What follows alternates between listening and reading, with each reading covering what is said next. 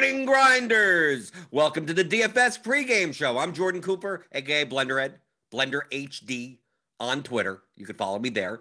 And this is the morning show, the 11 a.m. Eastern show, where it simulates what I do in my normal day. I wake up a little bit later than most. Right, I get up around 11 in the morning. I look through Results DB. I study the slate yesterday. See what top players did strategy-wise, compare with what I considered. Look through some lineups. Look at the current slate for today. We got a 3-game slate today. Yesterday at 11 in the morning, we thought we were going to play what? We're going to play tons of Trailblazers and Grizzlies, and then that game got canceled, right? So, like, even now, even with 3 games on the slate, we could look a little bit about what's going on today's slate. But we're primarily talking about DFS strategy here on this show. So if you have a question, a comment, anything, I like my YouTube people. The people in the YouTube chat, Dustin Ho, Card Fan, Meat Plow, Mr. Plow's back. Or Meat. Should I call him Meat or Mr. Plow? I don't know. Andrew Palmer, Duck Fan 1981, Shane Newman, Uzi Azizov, Matt Mears. I see you all in chat. So post your questions there. I will scroll back from time to time, pick out some questions to talk about. But as always, I got the regular apple juice back today. So no apple mango or the mango apple. It's really mango juice. But this is the regular stuff. This is the good stuff. The Minute Maid, the brand name apple juice. Does it really matter? Probably doesn't. So in order to keep this cold throughout the show, hit that thumbs up button. Give me that thummy thumbs. Hit the subscribe button if you haven't already. Hit the notification bell to know when we go live on this channel. But yesterday was it was something, all right. I mean, we went into the day thinking, okay, I'm going to play Xavier Tillman because Jonas Valanciunas is out. Clark, John Morant was underpriced, and then Lillard because CJ McCollum's out, and you're like, oh, okay, half my lineup's going to be in this late Portland Memphis game, and then Memphis has to go through some contact tracing, and they wipe that off the slate. So instead of a 10-game slate, it's a 9-game slate. So now there's a rush to who the hell is going to be value today. And then we see that Tyler Hero was out. So it's like, okay, we get some Kendrick Nunn. Okay, 4,000 Kendrick Nunn. And then we look and we see Reddish was out and Hunter was out, which on FanDuel turned Kevin Huerter into a value play. Maybe not on DraftKings. DraftKings, Kevin Huerter was 9,500. So you probably still weren't playing him. But then who was going to get those minutes? Was it going to be Solomon Hill? Was it going to be Brandon Goodwin? Well, it turned out it was Solomon Hill. He didn't really do much with it, but he got 30-something minutes, and Brandon Goodwin only played 11. But Brandon Goodwin was 3 times as much owned. So the minutes didn't go in that direction, so the Goodwin value kind of dudded there. But it was a race for value. Like the Miami guys, Dragic, Nunn.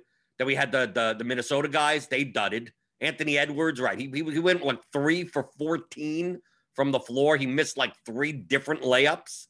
And then Jared Vanderbilt didn't have that great of a game either. He ended up with 10, 12 points, something like that. So that didn't work out. And then we had obviously Clint Capella went nuts. And that game went to overtime. And then we had the Brooklyn-Cleveland game go to overtime, and Colin Sexton just scored he scored 30 DraftKings points in the span of what? Double overtime? They played double overtime right there. So it was very, very variance-driven slate when games go to overtime, are you supposed to be able to predict that? Games get blown out. Are you supposed to be able to predict that? I don't know.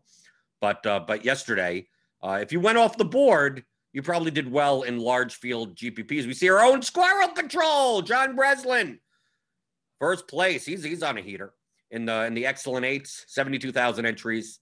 First place with, we were talking about this in the RG Discord, with a fairly unconventional type of lineup. I'm going to take a look at his exposures because I don't even know. That he played 3 Cleveland guys, and the Brooklyn guy was Jeff Green on the run back, and none of the Brooklyn studs. But the Brooklyn studs with Kyrie Irving back, I think they're all overpriced. I mean, obviously Durant got there, but I mean, when you have a double overtime game, you're going to get there. But with Kyrie at 9,000 and Durant at 10,700 and Harden at 10,500, those prices together, I don't think they get enough usage individually to warrant those price tags. I think they're going to end up coming down. I think we're going to end up seeing like Kyrie at like 7,800, Durant at 95, Harden at 92, like somewhere in that range. And then it would make more sense. So I can understand saying, well, the Cleveland guys, maybe that game goes over. But, the Brooklyn guys, all the value gets spread out. Right, all the studs end up with 48 to 52 points. They're unnecessary in the lineup, but the Cleveland guys get there. Could be Osman, Nance, Sexton. You play all three together. It's not a lineup I would have made. I can tell you that it's not a lineup I would have made, but it got there. I mean, we could take a look at Nonsane. So you got Taurean Prince in there from Cleveland, but then none of that game. Like you didn't need it. Right, you needed Kendrick Nunn pretty much at 38% ownership. You needed Clint Capella at 25% ownership with 76 points. Doug McDermott, I mean, you didn't need him, but it would have been nice. Ayton, 6%, 62 points. You didn't need him. I mean, Squirrel Patrol didn't have Ayton. Still got there. Let's look at Phoenix over here. So you needed Ayton, Capella. If you had Porzingis, that was fine. If you had Leonard, that was fine. You needed none. So a lot of different types of lineups. As long as you had the key pieces, you could have gotten there. Tinky Tyler, right? Sexton at 2%. Solomon Hill, all he needed was 17 points in this type of lineup. Still got there. And Corfield, NC Orfield. You got Van Vliet, Jeremy Grant, Capella, Solomon Hill, DeAndre Ayton, none. Let's go to Phoenix over here. Jordan McLaughlin, 1%, just out of nothing, right? James Harden. All you needed was the raw points. But look at these ownership percentages.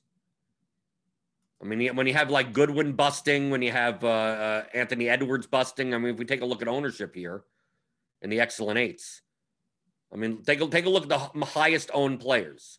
Like Vooch got there, but was unnecessary. None you needed. At that ownership, you're going to need him. Dragic, you didn't need.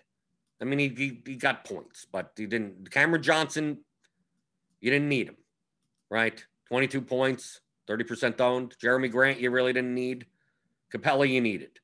Luka, you didn't need. But, I mean, he got raw points. But like Edwards at 18%, 7.5, dud, right? Brandon Goodwin, 14%, 0 points. Vanderbilt, 15%, 13 points. Draymond was 17%, 20 points. So, like, as long as you didn't have these duds in your lineup and you got none, and then you made up points with Capella, none, something like that. I mean, there were multiple possibilities. Trae Young put up 66 at 9%. We take a look here. Steph Curry put up 51 at 10%. Ayton at low ownership. Scroll down here. Kawhi Leonard at 4%. Paul George at 3% for raw points. I mean, you look down here. I mean, obviously Colin Sexton, but he went nuts. Kyrie Irving. I mean, like all of them in that game. And when he goes double overtime, that's what's going to happen.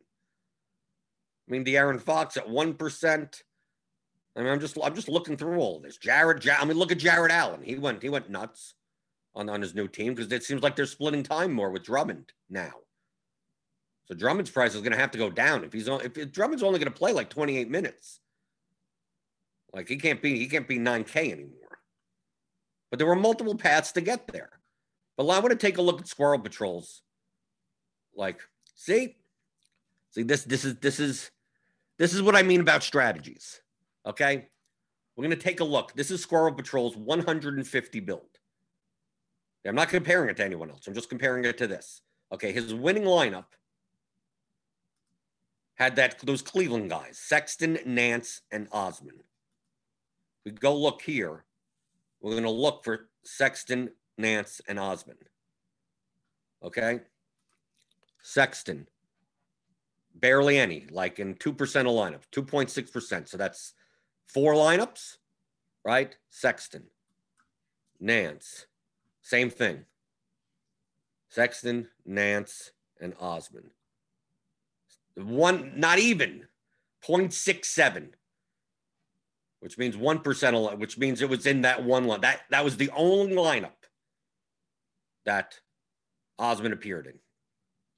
I'm going to assume based on this, Osman in one lineup, Nance in another 4 lineups or so, and Sexton in another 4 lineups or so, that his overall 150 build strategy was to jam in these guys 1, 2, 3, 4, 5, 6 in some capacity in general, and then kind of like game stack.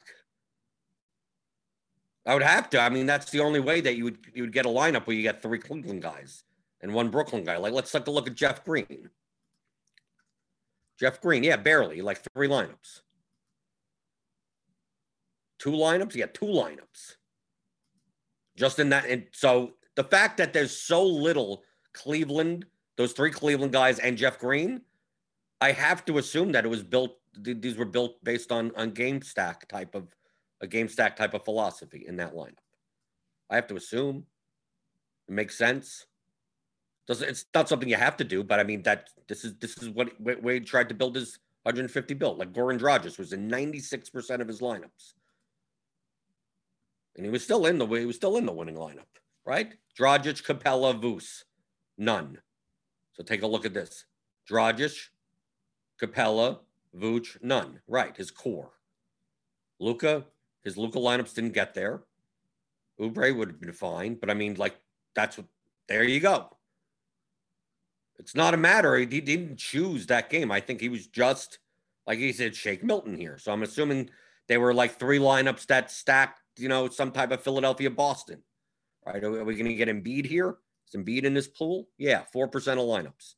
Embiid, how about was Smart? Yeah, 1%. Smart on Boston. Who else is on Boston? Tice. Did he have any Tice? No. Did he have any Kemba? No. Kemba was on a minutes restriction. I mean, he did well in his first rotation. But that's what it looks like. But this is what you have to do. This is why I go to Results DB. We started talking in the RG Discord, which is part of our premium product. I'm always in there. I'm always in there discussing strategy. Sign up for Roto Grinders Premium. Click on that link in the description. Get $10 off your first month. And join the Discord. I'm in there all the time. And that's what we were talking about last night. People were like, how do you get to that lineup? How do you get to a lineup with that? The main thing was, how do you get to this lineup that has no Brooklyn studs in it? That I understand. Because you could stack that game and think, and the three Brooklyn studs did not project well yesterday because for their usage together, all 3 of them, they're overpriced. Like when it's just 2 of them, yeah, play them all you want at those prices. But the 3 of them, no. That doesn't mean the game can't go nuts.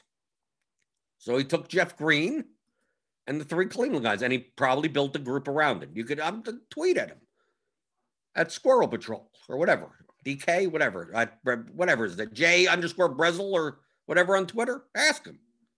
But that's what it seems like to me. I could just tell from his exposures of what types of lineups he was building.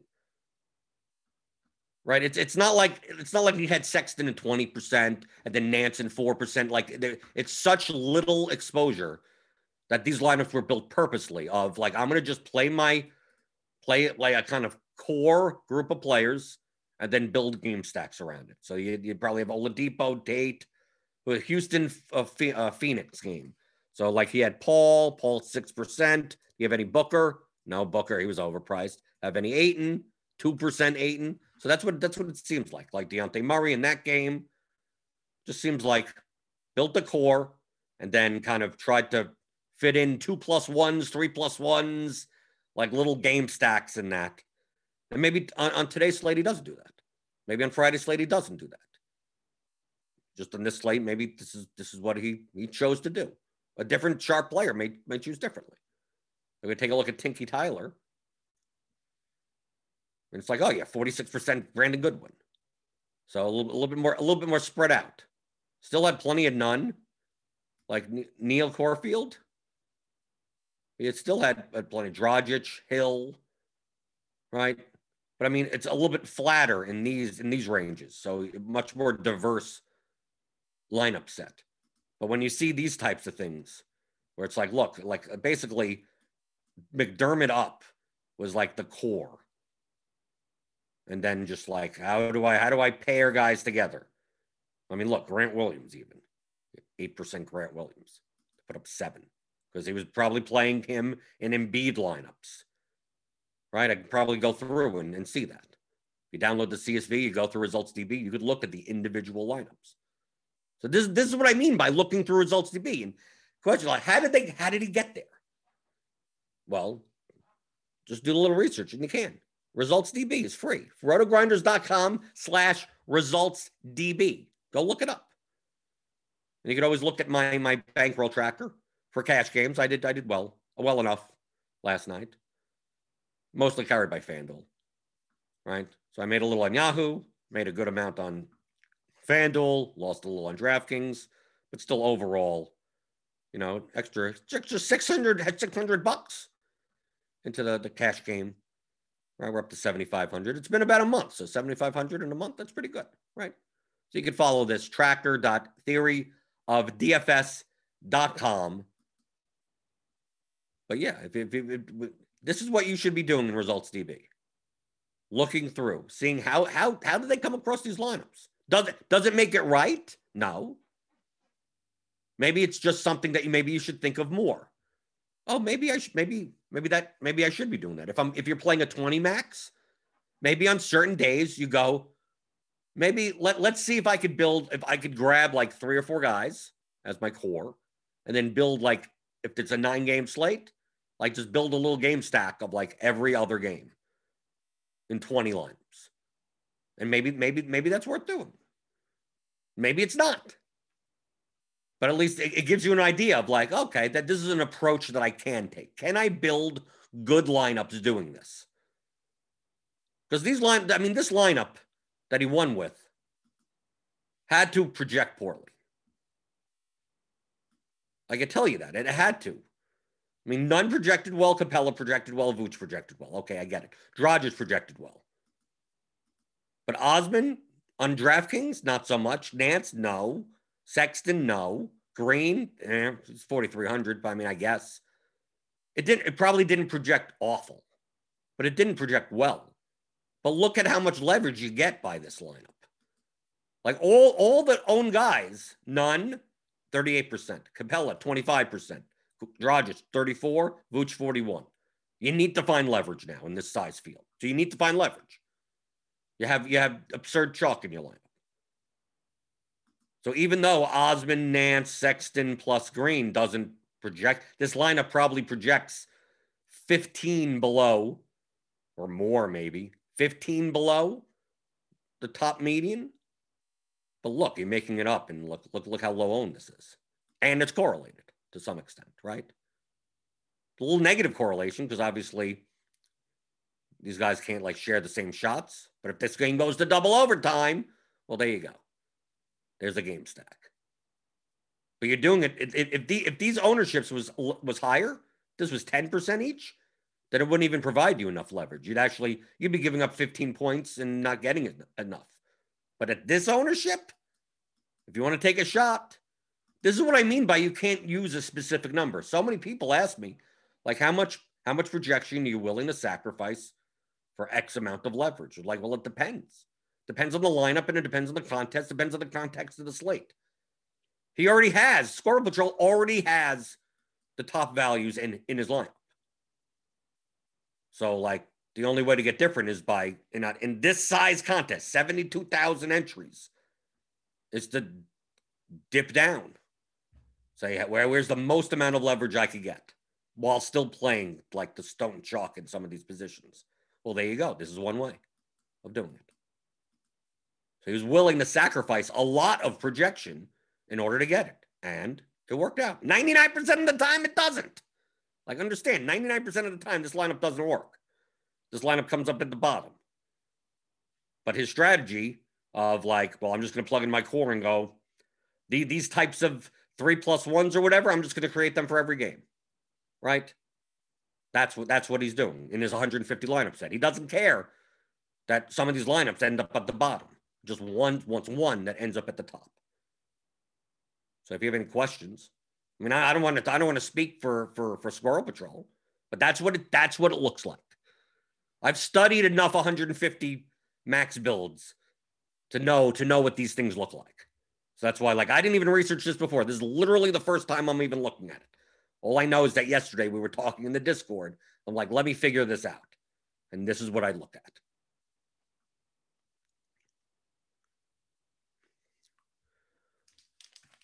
Hit the thumbs up button. Keep the apple juice cold. Let me check. Pretty good. Let's see. Let's go through the YouTube chat. As always, if you listen on the podcast later, rate and review it in iTunes. And if I'm not answering questions that you want answered, either show up live or you can email me. Email me questions@theoryofdfs.com. So I know some people are like, oh, well, I gotta work in the morning. I can't go on YouTube.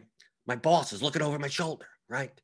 So I can never be there live, but I still have a question. But you can send them in. I answer them in email even, right? It doesn't even have to be on the show.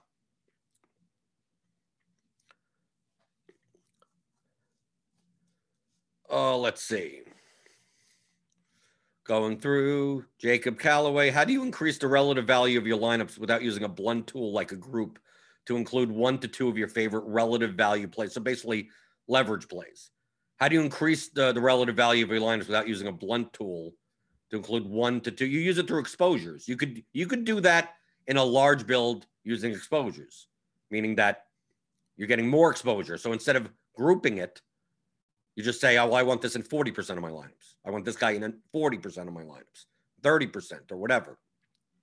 In technicality, you'd rather have correlation boosts. Like that would help. We don't have that in lineup HQ, but that would help to some extent. But it depends. Like your hand, use lineup HQ like your hand building. So if I knew, like yesterday, small forward was awful. Right? Small forward, power forward. Like, it was quite bad yesterday. That's why you had the Solomon Hills in lineups. That's why you had Jared Vanderbilt and Anthony Edwards and guys like that. Right? If we take a look at the small forward position here, let's take a look. Let's get rid of that. Let's take a look at small forward.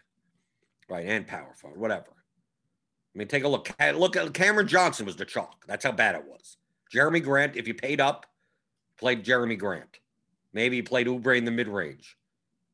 A little cheaper was McDermott. But look at how bad the forward position was. Even if you paid up, you got Sabonis, Porzingis, Jaylen Brown, I guess.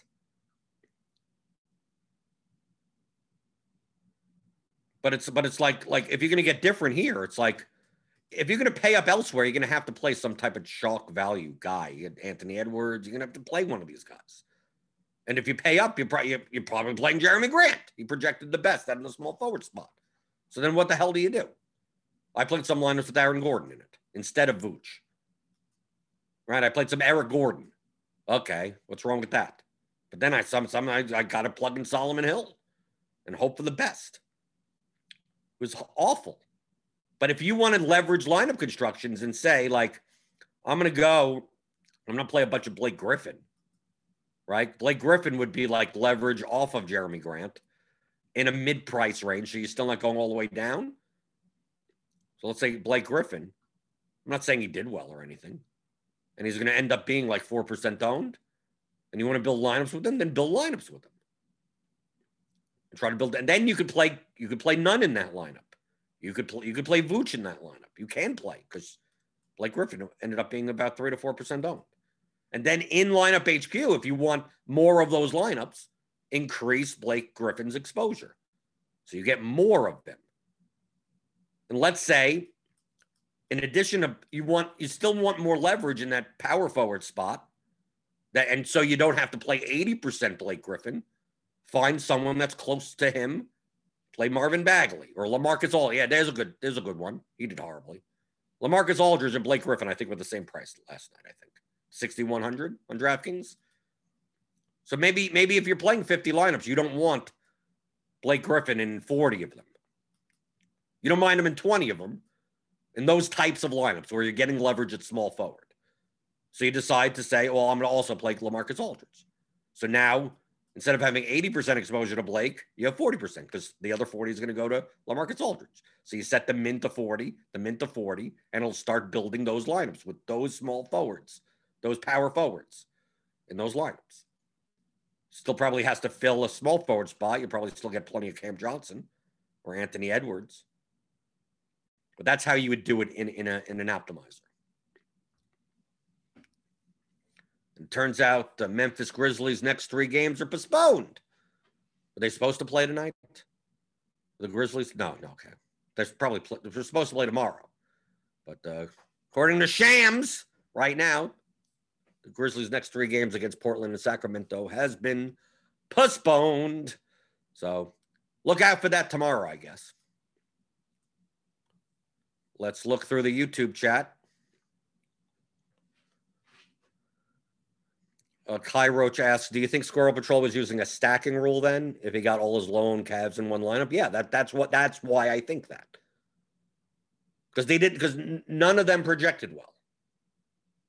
So the only conceivable way that he could have that low exposure and still get them all in the same lineup is that he set up some stacking rule, some group or something, in order for that to happen. That's what it looks like.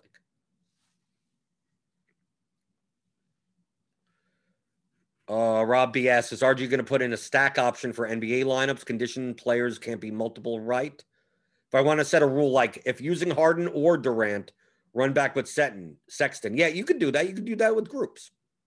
You just have to create individual. You have to play a group for each conditional player. You wouldn't be able to do it at once. If using Harden, run back with Sexton. I mean, you could do that in groups.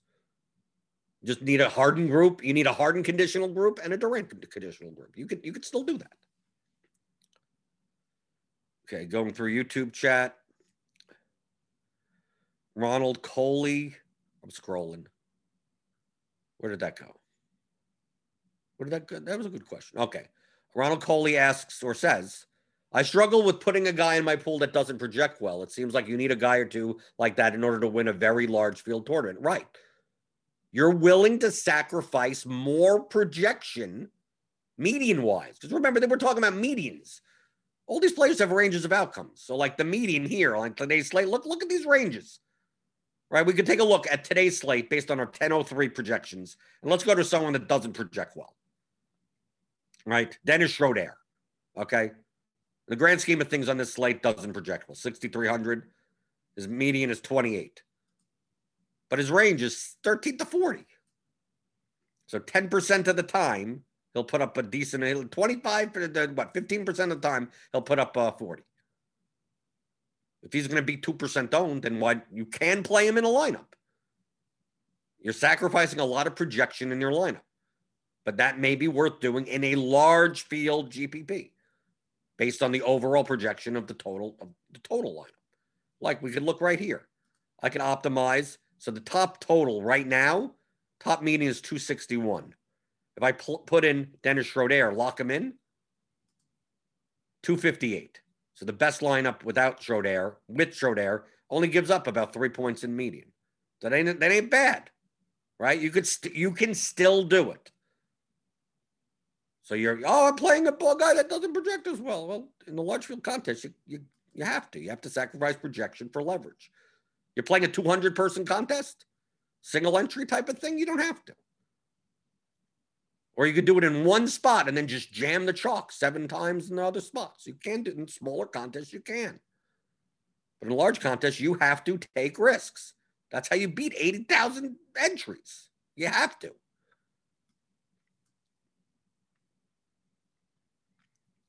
Right, the DFS tutor even says, Squirrel had to been sacrificing quite a bit off of the projected highest lineup. Definitely not a small field single entry play. That's right. Absolutely. That lineup would have been ridiculously over leveraged and under projected for a Thunderdome or something. He's not making that lineup for the Thunderdome. He's making it for the $8 excellent eights with 80,000 entries. That's what I always mean by you have to make the lineup for the contest. If you're making 2 safe lineups for the 80,000 entry contest, you're throwing your money away. Oh, you get a lot of bin cashes. Yeah, but you're bleeding your money away over time. And if you're building those type of lineups for 100-man contests, you're not winning them often enough, right? You're gonna win by 60 points when you do win, and you're gonna lose by 60 points like 95% of the other time. You don't have to get to that extent in smaller contests. Going through the YouTube chat, I also want to show off a new feature on Lineup HQ. Once I get through some of these questions, how do you build game stacks on Lineup HQ? I'll show you. This is a teaching session. We could teach a little. How do you build game stacks? Well, I mean, you could build groups that are based around games. So let's say, for instance, okay, we're gonna go here. We're gonna go to one game. Let's go to the Pels Utah game. Okay. Let's say I want to make sure to play, I want to play a 2+1 type of thing. Okay. So let's say in any lineup, the Jazz guys are projected better. So I'm gonna go with the Jazz guys. Gobert, Mitchell, Conley. Okay, so now I could use a player group. And I could go Gobert, Mitchell, Conley. Okay, and then let's say I want to don't play more than 2 of them in the same lineup. Okay, maybe I don't even want to play Mitchell and Conley in the same lineup. So maybe that's the better way to do it. So I'm going to create that just to create a little negative correlation group. Okay, but now I use a conditional player. So let's say in my Mitchell lineups, I want to make sure to have at least like Zion, Ingram, Adams, Ball, Bledsoe, right? Put in anyone you want. You could add even more. Hart if you want, right? Do something and say, like, in all my Mitchell lineups, I want at least 2 of 3 of them in my Mitchell lineups. We can even get rid of this just to make it less complicated. So if Mitchell's in a lineup, give me at least 2 Pelicans. And then let's say I do that with Conley also. Conley. I just add all the guys back, right? Just add them all back. Zion and Ingram. Where's Ingram? Ingram and Hart and Bledsoe and Adams and Ball and whoever, right? And you do the same thing, right? Maybe you make another group. Okay, let's make another group with Gobert, right? Gobert's in a lineup, then we put in Zion and Ingram and whoever, right? We're doing that. A little duplicative work. It would be nice if I could just like duplicate the same group over and over again, but we don't got that. So you just do it manually. So we got Bledsoe, Ball, Adams. We do that 2 to 3, right? So at any time one of these Jazz guys, these 3 Jazz guys shows up into a lineup, it's going to jam in 2 of these Pelicans. So let's do that. So now I'm going to make sure I get all those lineups. So like, let's just set 30, 30, 30. Right? And I'm going to build 20 lineups. Right? So where do we go? We need more than that. 30, 30, 30. Yeah, here's a Gobert lineup. Gobert with Zion and Ball. There you go. Gobert with Zion and Bledsoe. Gobert with Adams and Bledsoe. Gobert with Gobert, Bojan, Mitchell, Ball, Williamson. There fit all 5 of them in there. Gobert with Harden, Ball, and Mitchell. And you even got a Gasol, James, Holiday. It's only a 3-game slate. Obviously, they're going to look a little bit more like stacks than a 3-game slate. There's only so many options. But that's what you'd be doing. So you could create game stats this way. In any combination you want. Maybe you don't want Adams and Gobert in the same lineup because they're centers against each other. So you create a group that doesn't create those. Boom, you're done. You don't have to worry about it. Maybe you don't want Ball and Bledsoe together. Even though, they're part of that other group, you just go Ball, Bledsoe, done. So they're not together either. Right? Just like we did before with the Conley and Mitchell. Don't want Conley and Mitchell together. So now I have those groups. I'm going to build 20 lineups like that. I'm not going to see those combinations. Right? So I'm going to go to Gobert again. Gobert, Zion, Ball. Gobert, Bledsoe, Zion with Favors. Gobert, Zion, Bledsoe. Gobert, Conley, Zion, Ball. Right? Because Conley and Mitchell have to be separate. Conley, Favors, Gobert. You probably don't play Favors and Gobert together. So that would be another group that you'd use. So there you go. So you could build game stacks like this. And then set whatever the conditional players are. That's the thing that you could control with the exposures, with your min exposure. So if the conditional players don't project well and you don't give them a minimum exposure, it's not going to happen as often. If I just locked in Gobert or something like that, locked in Mitchell, like all my lineups would look like that.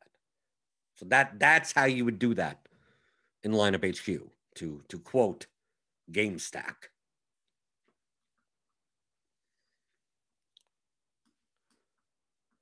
Going through the YouTube chat a little, scrolling through. I'm just scrolling.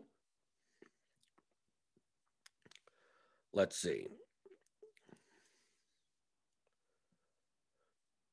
Drew DP asks, besides opposing centers and players that come out for one another, what are other examples of negative correlation that you want to avoid when building lineups? As I always say, in NBA, negative correlation is weak. Typically, it's two guys on the court that are either efficient or overpriced that I typically don't want to play together. Two guys that drop like that. That's why I said like Mitchell and Conley. Obviously, it's a 3-game slate, so negative correlation doesn't matter as much because there's only so many options. But like yesterday with Harden, Durant, and Kyrie Irving, like at those prices, I would not play both of them in the same lineup on a normal size slate. On a 9-game slate like yesterday, you wouldn't at those prices. And you need on a 9-game slate probably those guys to hit like 65 points. It's going to be hard for like Harden to get 65 and Durant to get 65. Well, I mean, it's hard. It's easy if you have double overtime, but normally not in a double overtime. Like that won't happen. The same thing with like LeBron and AD. Like those types of scenarios where they're efficiently priced. If one of them is significantly underpriced, that's a different story. But if two guys that are efficiently priced on a large enough slate. Like on this 3-game slate, if you want to play Mitchell and Conley together, that's fine because it's only a 3-game slate.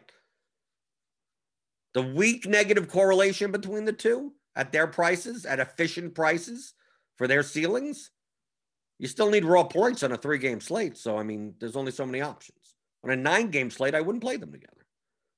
I typically don't play like Brandon Ingram and Zion Williamson together at these prices. You tell me Ingram's 6,400 and Zion is 6,000, I'll play them together all day for their projected ceilings. But at these prices, they're efficient. They're whatever, right? I mean, smash percentage for Ingram at 8,500. He's overpriced. So it doesn't mean you don't play Ingram. You can play him. Just don't play him in Williamson probably together in the same lineup. On a normal size slate. On a short slate, you still need raw points. So the balance of raw points versus the weak negative correlation is not, maybe it's not even worth. Maybe you do play them together. Maybe it's fine in a certain lineup. So that's it. Those are pretty much the 3 conditions. Butho Jenkins. If you're predicting a blowout on a 3-game slate, why would you fade that game completely and not consider some bench play for value? I mean, I talked about blowouts the other day with James. Like, don't predict a blowout. Just the projections are the projections. You never know what game's going to blow out.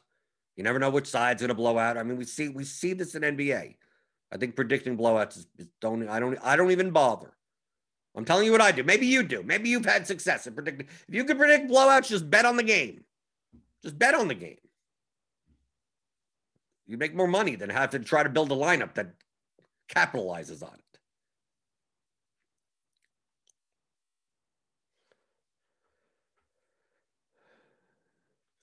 Jacob Calloway asks, I play a micro stakes 20 max with 5,000 entrants. Results DB doesn't have these types of contests. Would reviewing another 5K entry contest work by learning how much leverage is required, even if it's a single entry? Yeah. Or, I mean, you could study the normal 20 max. The normal 20 max or the $1 contests. You could also download the CSV and you could look at it in Excel. Like, Results DB is like the easy interface to do it. Before Results DB existed, I did this by downloading CSVs. And then you have to do a little bit of Excel manipulation to start looking at, people's lineups and stuff. So you can do it. Just download the CSV. You need a little bit of Excel skills in order to do it. But you're just looking for angles. Like the difference between a 5,000 entry contest and a 10,000 entry contest are not going to be that dramatic. You can't study those contests. You're just looking at the difference of ownership, if anything. But outside of the construction, just study the good players. That's it. Just look for the good players. Study what they're doing. Not who they pick, but how do they construct lineups. And you'll see. We see this on this show every day.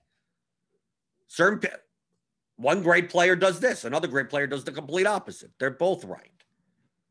They both have the similar EV. Just one's going for one outcome and one's going for the other outcome. One's building cheap center, expensive guard. One building expensive center, cheap guard. I mean, but the lineups in and of themselves are constructed well for the contest that it's in.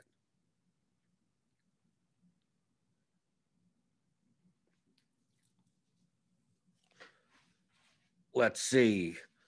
Going through the YouTube chat. Yeah, I wanted to show you the new feature on Lineup HQ. Okay.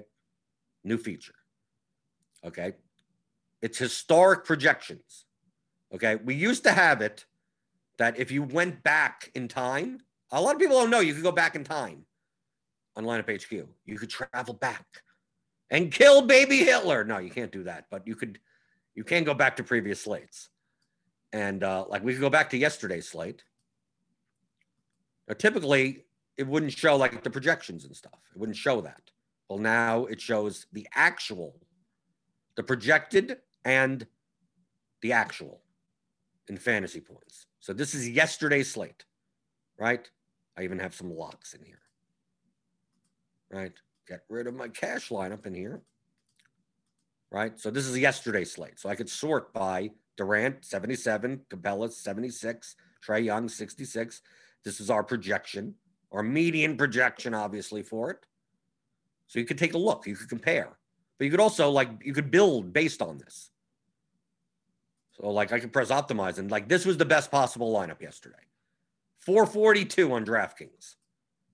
If you had Sexton, Nunn, Prince, Durant, Capella, Terrence Davis at 3K, Collins, and Ayton, that was the best possible lineup. We could go to Results DB. This should show it there. If it has, I don't know if it's been updated. Well, when Results DB gets updated, see, here's the best lineup. Yeah, usually it says optimal lineup. So when it gets updated, you'll see that lineup should be the one that's there. So you could take a look. You could go through it, and you could make practice. You could build based on this, right? I could go back to a previous slate, right? Take a look at my settings and go, well, what happens if I would have done X, right? Like maybe you never would have played Terrence Davis. So you're like, no, there's no way that I would have ever played Terrence Davis. I'm going to get rid of that, right? Maybe you consider doing some type of Cleveland Durant stack. I mean, do these lineups make sense? Maybe you wouldn't have played Collins and Capella together, right? So I'm going to go into player groups. I'm going to go Collins and Capella together. Collins and Capella not together. Okay? So I wouldn't have done that. I looked at this or something and then build 20 line. I mean, you could make experiments and go, okay, I could have had this lineup. Trae Young, Jaden McDaniels, I probably wouldn't have had him, right? You could just go back in time and you could even put in your exposures or anything like that and see, can I build good lineups based on a past slate? So there's a lot of usefulness to this. I mean, not only in just seeing what's the best possible lineup you could make, but you could see a lot of times you'll see that a large field GPP winner, it's a little tilting, has a lineup that includes everyone that's in my player pool. You take a look at this and you go, I had all these guys in my 100 lineups, but just not all together because I only had X amount of that and X amount of this, and I just didn't build as many of these lines. You go back and see, like, was there anything I could have done to got this lineup or to get the winning lineup? Not even the optimal. I mean, look at what we're talking about. The winner, Squirrel Patrol, right? Put up 388.75 and won. The top optimal, 442. Well, I mean, that's excluding my player groups and my player pool, putting Terrence Davis again. 442. Like, not even close. I mean, we're talking about what? 50, 54 points or so off? It's very hard to make the absolute optimal. Because who played Terrence Davis yesterday? No one. Right? And the whole combination like this. Very hard. So you don't need to get 442. But at least now you could go back in time. You go back to any slate. We could go back right now. I mean, to whatever slate. I won, I think on the 5th, I won a bunch. Right? I go back to 5th. I think the Tuesday the 5th is the one that. Which slate is this? Is this a bunch? I don't know. I don't remember. You can go back to this slate. Now, this is a Jokic slate. Jokic, LeBron, Kyrie. Now you can take a look at this. Right, Russell did well. Yeah, I think this is the slate. I won a bunch of money. I won a couple $1,000 on. You go here. You can take a look what the optimal is. Right, this is where this is the one where Kawhi was in and George got scratched or something. Right, yeah. So you go in and you could play around with it. Build lineups based on the actual fantasy points. Right? You could even be like right here with this selector up here. I don't know if you can see it on the screen. I can't scroll all the way down. Oh, I'm trying to. Okay, trying to get over there. You could build with the fantasy points historically or the projected ones. So I can go to projected and build based on that. It's not going to affect the lineup preview. But I could build, like, let's say I build 20 lineups. This is based on the projection for that day. So here you go. This would have been like the optimal for that day. Like the median optimal. But then I could also go to fantasy points, and that will give me the actual. So the best 20 lineups you could possibly make, 413. So just another feature of Lineup HQ that you could fool around with. You go back in time. You can go back in past. You could do the Lineup HQ review. Right? We got Results DB. That's free. And we also got Lineup HQ review. Is that what we're going to call it? HQ review? It's something like that. But you could go on all the sports. Whatever sports are available, you'll see the projection. You'll see the actual. What I want them to add is the ownership also, the actual ownership, because then you don't get to have that separate thing of like, well, it still has ownership here. So I think that is saved. Was Jokic 28%? We could say, let's go to yesterday. I'm finding this out also. This got released yesterday. Sometimes they don't even tell me. So I'm going to go through. Let me go to yesterday's slate. Let's see if the ownership is this the pwn or is this the actual? The projected or the actual? So if we build 20 lineups based on yesterday, Taurean Prince, Kevin Durant was 1.9. So is he 1.9? Well, I don't know what. See, now when it says ownership, we don't know what contest we're dealing with. So yeah, that's probably projected ownership.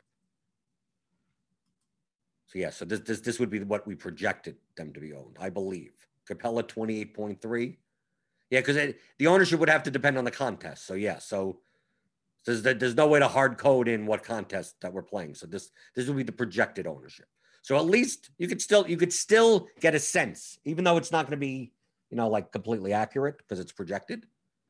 You could then try to build lineups like the best optimal right now, 442 with the 98% ownership, 98-point ownership sum, 85 ownership sum. But I mean, these are all like lineups that, I mean, you could build 20 lineups that are going to be way above the winning lineup of 388 because it contains like Terrence Davis. Like no one played this guy. Like no one played Taurean Prince. Like no one. Like these are barely owned players. So maybe you X them out, right? You look at Squirrel Patrol's lineup and you go like, who does no one have? You start Xing all those guys out, and then you start like building and say, what could I have done yesterday to get a close enough lineup? I had to be. It's one of those things where it's like I had about the right pieces, just not in the right combination. And then you could practice. You could practice lineup builds in lineup HQ. You don't have to practice on today's slate of 3 games. Maybe you have a Friday off or something. You have some time off, and it may be a 2-game slate that night. And you're like, you know what? I really want to learn, a little bit more about lineup HQ and how to make multi-entry builds. But on a 2-game slate, I mean, that's kind of a skill in and of itself on a 2-game slate. So you go back in time. You go, I'm going to go back to a 11-game slate and experiment and say, well, these are the lineups that I want to build. Like hand build a couple of lineups. Like you look through and you go, okay, this is the lineup that I want, and then try to build them using the settings. And say, I want to build these types of lineups and see what happens. And you can use the actual points, the actual points, the projected points, whatever you want, and the projected ownership there, and build lineups that are leveraged, correlated, projected well, whatever. So I think it's useful. Lineup HQ review. You could sign up for premium. You get that, obviously. Click on the link in the description below, rotogrinders.com/premium. And they're adding stuff all the time. I'm in the RotoGrinders Slack. They bounce ideas off of me every so often. And this would be useful. Historic projections, historic everything. Double check. A lot of people ask, oh, what was so-and-so's projection yesterday? Well, now you can check what the final projection was. So a little accountability also, right? The premium NBA projections team, they don't mind, right? You do these historic projections and you're able to go back in time, and instead of saving them, it's like it's saved for you. They're like, well, they're going to get, if you have a good projection for a guy and they don't do well, like people are going to know about it in the past. They don't mind. Our projections team is one of the best in the business. Andy Means, Tuttle, Noto, SBK, Jamino, Allen, Bob Reeves.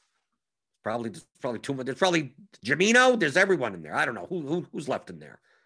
They're one of the best in the business. So they don't mind the accountability. I don't either. That's why I've been using the premium projections at RotoGrinders before I even worked here. So I eat my own dog food. That's a saying. I don't actually eat dog food. I drink apple juice. If you're going to eat dog food, at least wash it down with apple juice. Okay, let's get a question or two before we get out of here for today. Let's see. JJ says, sup, Blender just got in. Thank you for all this transparency, man. Seriously, hit the like button, everyone, for real. Yeah. I try to keep it real here. I'm real and transparent. I show you my actual results. I show you exactly what I do. And if you can't do it, that's your problem. Really, that's what it comes down to. I still think I can do it better than you. Let's see. DJ A Dog 3K, do you tweak your optimizers? Do I tweak my optimizers when you're building for cash games, or you just run the optimal and play the best lineup for cash? Yeah. I try to put as little thought into cash. This is what I'm doing for this season. That's why I'm tracking it. Essentially, whatever the projections tell me is the best median lineup, that's what I play. Is it the best cash lineup? No. In the past, I would build better. I would build what I believe is a better floor-ceiling combination lineup. Because you have to remember, the medians are just medians. It does the optimizer to solve that problem, it doesn't take into account the standard deviation of the players. So you may have a very unbalanced lineup. A high median, but you may have 4 guys in there that they could put up 3, they could put up 30. Is that great for cash games? Probably not. But their medians all look the same to the optimizer. So there may be a lineup, the 6th best, the 6th highest lineup may actually be a better cash lineup. But do I want to spend the time to determine that? This season I'm deciding not to. I'm just saying whatever the projections team tells me and whatever the math comes out to, that's the lineup that I play. And doing well in FanDuel. So that's what I do. Is it something that I suggest you do? No, not necessarily. But I'm treating it, that's why I'm doing it transparently. I'm treating it like a stock investment. So I'm just putting it in, making the swaps when needed, right? In later games when news comes out. And then seeing my results at the end of the season. So there'll be ups and downs, right? We take a look at the chart, just like a stock. There'll be ups, there'll be downs. You have a diversified portfolio as possible, multiple sites, head-to-heads, double ups, triple ups, everything. Spread it out to reduce that variance, and then see what happens at the end of the season. What's the worst thing that happens? I lose 20,000? I'm probably not even going to do that. That's probably not even the worst. So it's like I'm going to play 10% of whatever that number is, and just whatever happens, happens. That's what I'm doing. Do I suggest you do that? Not necessarily.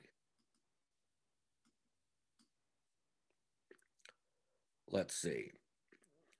Logan Brantley asks, hey, Blender, when you go back and rerun lineups, how can you see what they actually scored? It's in there. I just showed you. If you go back in time, like today's the 21st. So you see right here in Lineup HQ, we have these are historic points and projections. It's in there for you already. So I could go back to any slate. I could go back to the Tuesday the 19th. We had that that was a 2-game slate. So I'm going to go back to the 19th. And here you go. There's this 2-game slate with the 2 blowouts. Here's the fantasy point. The actual Jokic put up 56. Gobert put up 46. Zion put up 43. It's in there. That's how you see it. Roby put up 32. And you could see what they were projected median-wise. Right? So you could go to any slate. I'm not sure if they have NFL done, but probably. You take a look at that, maybe. You go to any slate. I don't know if this is how far back this goes. We'll go back. Okay, it goes back to October right now for NBA. All right, we go back to, let's see, NFL. Let's go to NFL. Just checking. Does this work for NFL also? So go to NFL. We go back to, Sunday, the December 13th or whatever. Obviously, there were games on a Sunday. Go back to some random Sunday in December. Wait for it to load. Yep, here we go. The Derrick Henry week, right? Henry, Taylor, Sanders. So yeah, so even football. So you could do this. Lineup HQ review. Sign up for premium. Get $10 off your first month of just NBA. It could be single sport. It could be the whole combo package. Whatever you'd like. Results DB is free though. So you could always go through rotogrinders.com/resultsdb for that. But I did want to spend some time to show off. And maybe you could find other uses of this, right? You could find other uses. Can you download these? I don't think you can. Can you? Can I click that? No, I guess not. Right. I'm just clicking around myself. Can I use projection? Can I? No, I can't. I can't download it. Okay. That would be nice. Or you just go through and just download all of it. So check that out if you're a premium member. If you're not, sign up. I'm always in the Roto Grinders Discord. If you're there, ask me whatever you want or send me questions. Questions at theoryofdfs.com. As always, I have my 15-hour audio DFS masterclass at theoryofdfs.com that essentially teaches you the entire game theory of DFS. So tonight we got Dean and Grant or Kirkwood. I think Chris Kirkwood's on. I think on Grinders Live tonight. Then we got Roth and Meansy premium crunch time, and I'll be back tomorrow for Friday. Tomorrow we got a real slate. Can they schedule these games out better? We had 10 games yesterday that turned into 9, then 3 games tonight, and tomorrow is like 13. But it's probably not going to be 13. It's going to end up being an 8-game slate. They're going to cancel half of them, or who knows? Who knows what happens tonight? Right? What's going on tonight? Then they may cancel a game. 3 guys may be out. Who knows? Whatever you imagine building lineups before the 5:30 Eastern injury report. There's no point. I say this every day, right? So that's why people come in. New people come and ask me, "Oh, what are we doing today?" It's like, I don't even know if we're going to survive to the end of the day today. So I have no idea who's going to be in or out or anything. So tune into Grinders Live. Tune into Crunch Time for that. And until tomorrow, I'm Jordan Cooper, aka Blenderhead, Blender HD on Twitter. And that has been the DFS pregame show here on RotoGrinders.com.